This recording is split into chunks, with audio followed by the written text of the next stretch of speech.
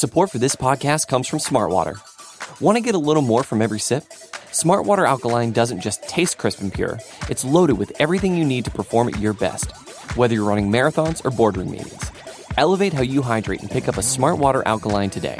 To learn more, visit drinksmartwater.com.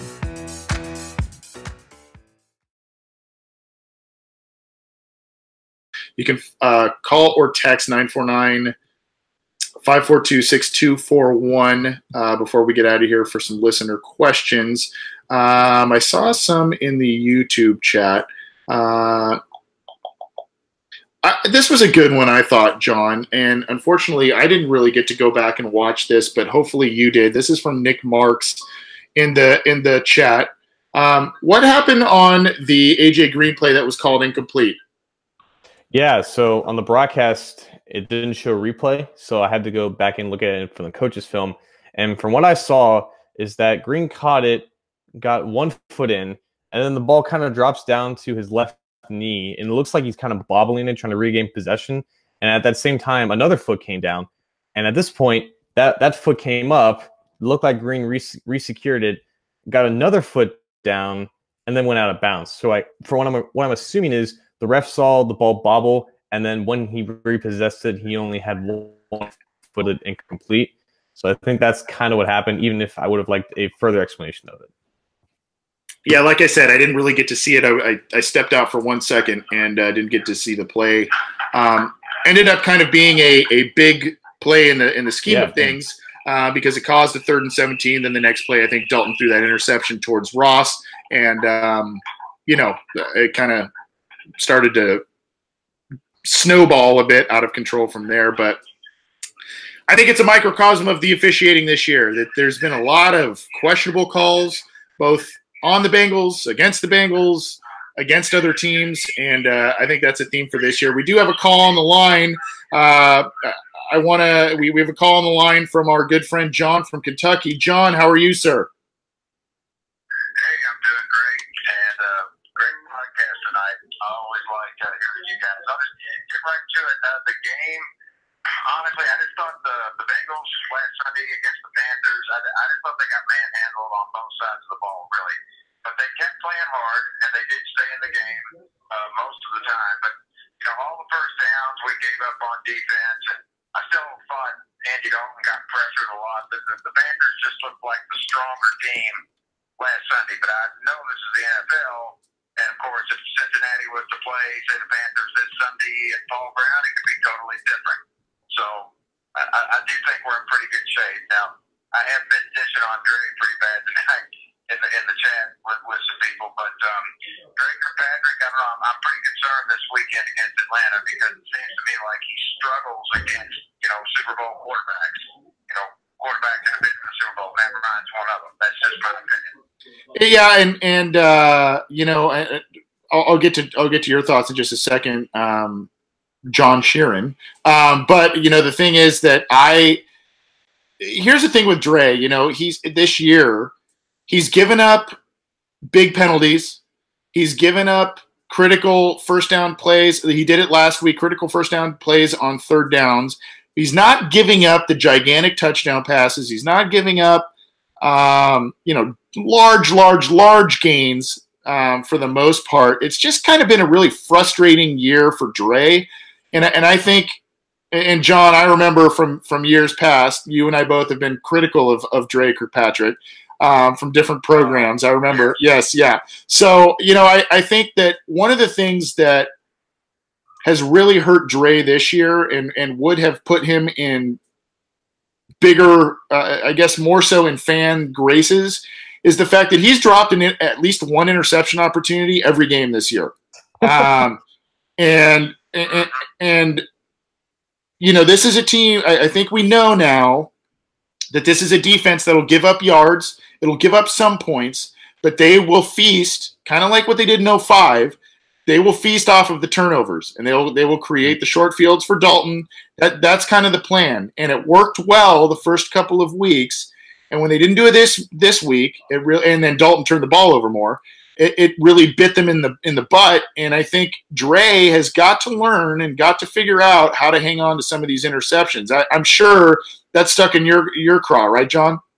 Yeah, and what Cat Terrell. Yeah, I couldn't even remember the last interception he got, but then somebody was Michael Myers. He mentioned he did get a couple. Actually, it was in a primetime game against Denver. Yep. It's been 3 or 4 years ago. Other than that, though, I can hardly remember any, so I expect a lot more from him. But I will say this, Dre Kirkpatrick, for the past few years, can make a tackle and get up. Remember when he first came to Cincinnati?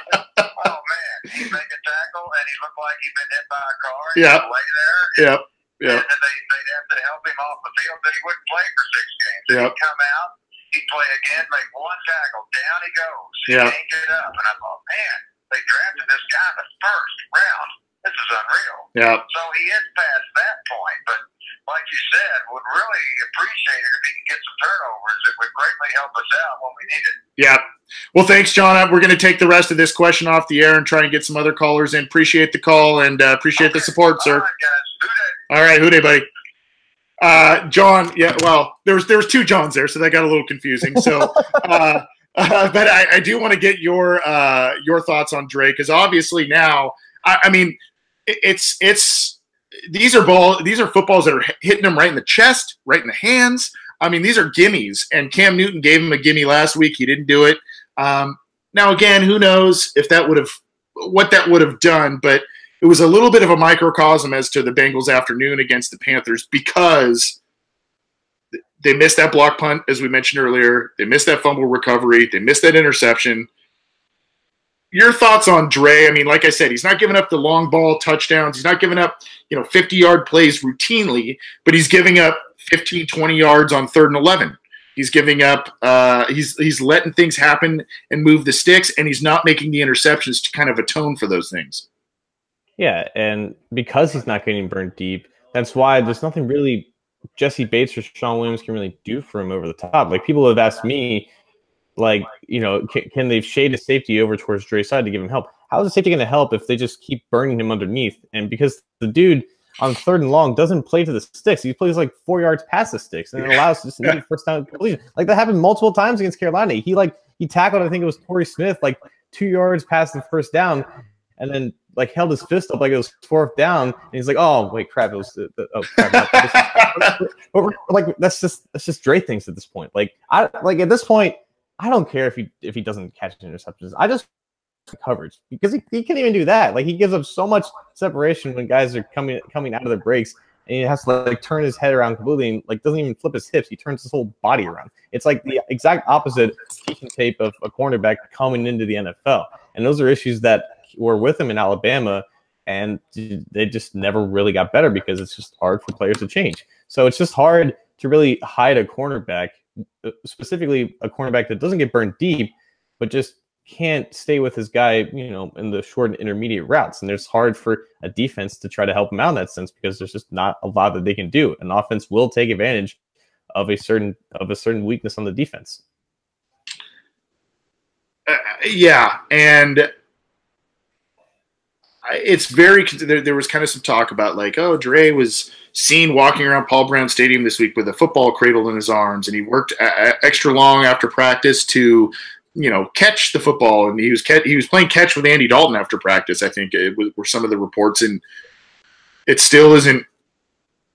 I don't know, it's almost as if there's been a bit of a regression, and I say that because even when he was a reserve defensive back, when Terrence Newman was here, Leon Hall was here, and he kind of was in and out of the lineup.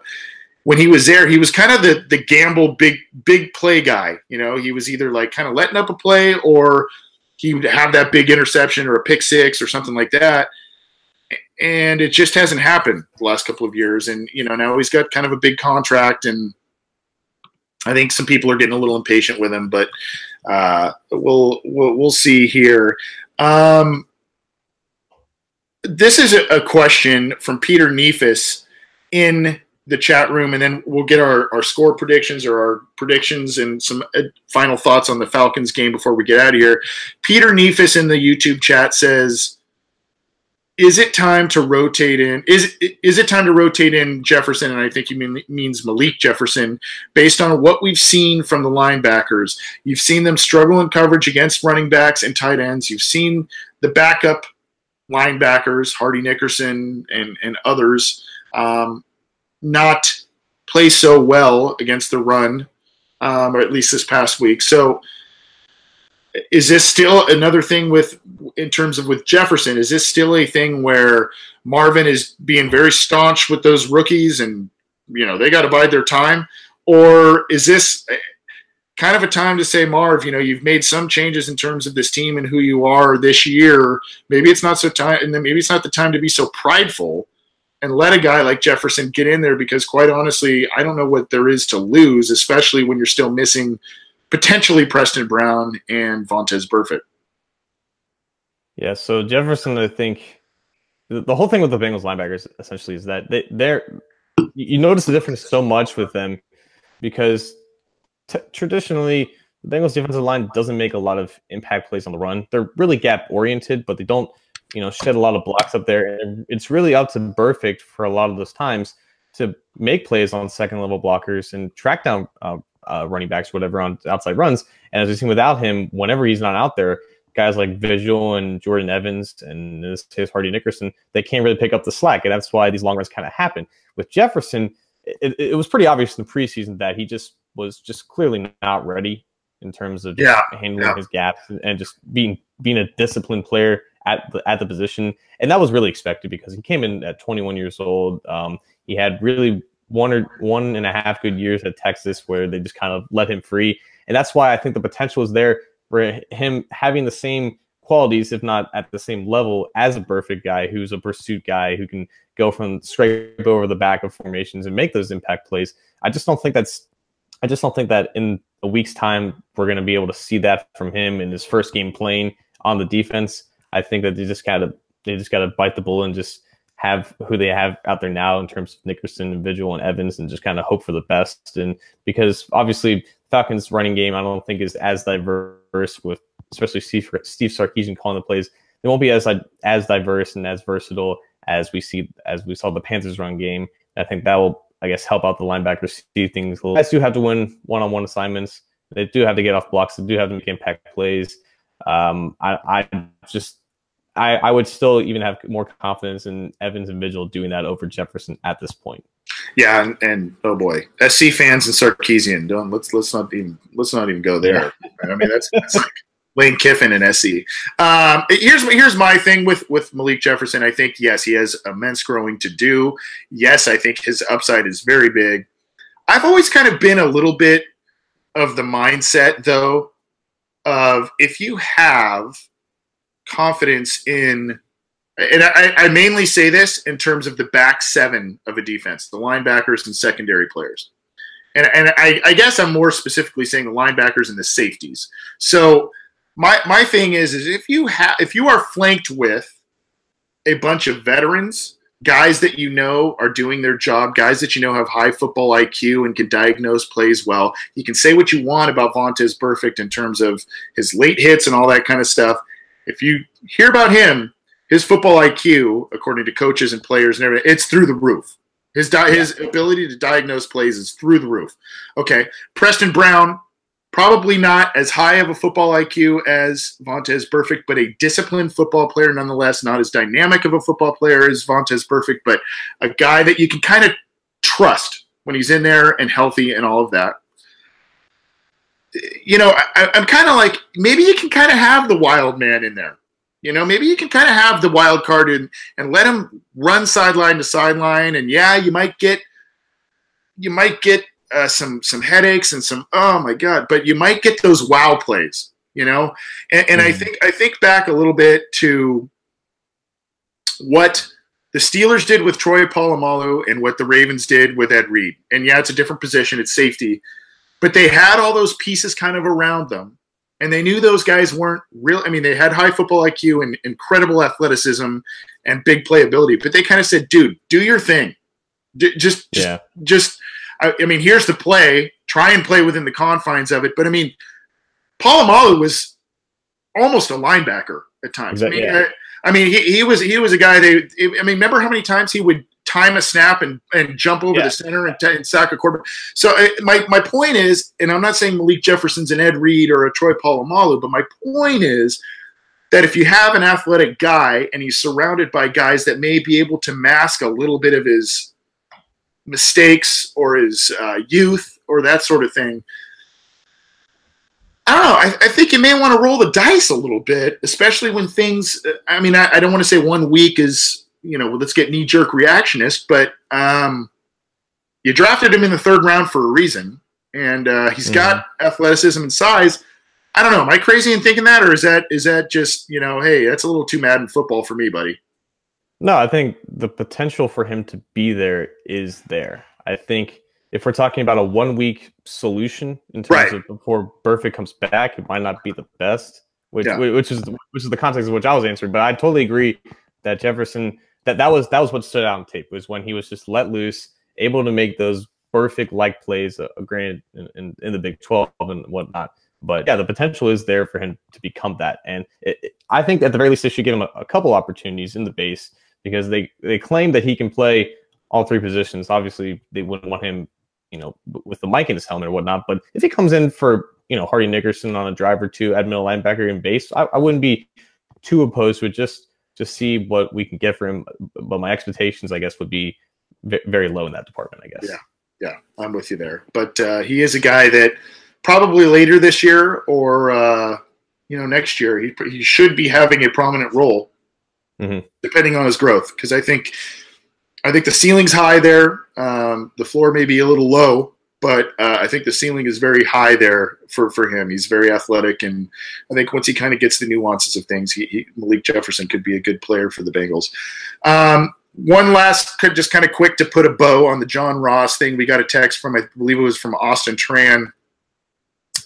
Do you think John Ross is going to overcome his mistakes for what he did in the Panthers game, whether they are his mistakes or not? Are you just plain confident that he is a guy that the Bengals can rely on going forward in the offense?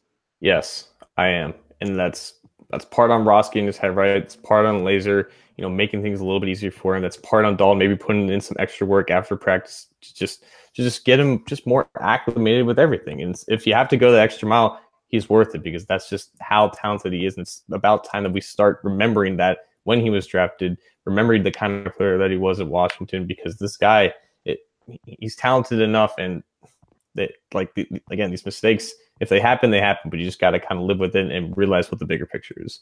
Totally agree. And I think his ceiling is Deshaun Jackson plus. I mean, I think he is, I think he's got a lot of talent. And it hasn't been totally tapped yet by the Bengals. And I think that, I think fans are doing Ross a disservice and potentially the Bengals a disservice by saying, oh, he's a bust.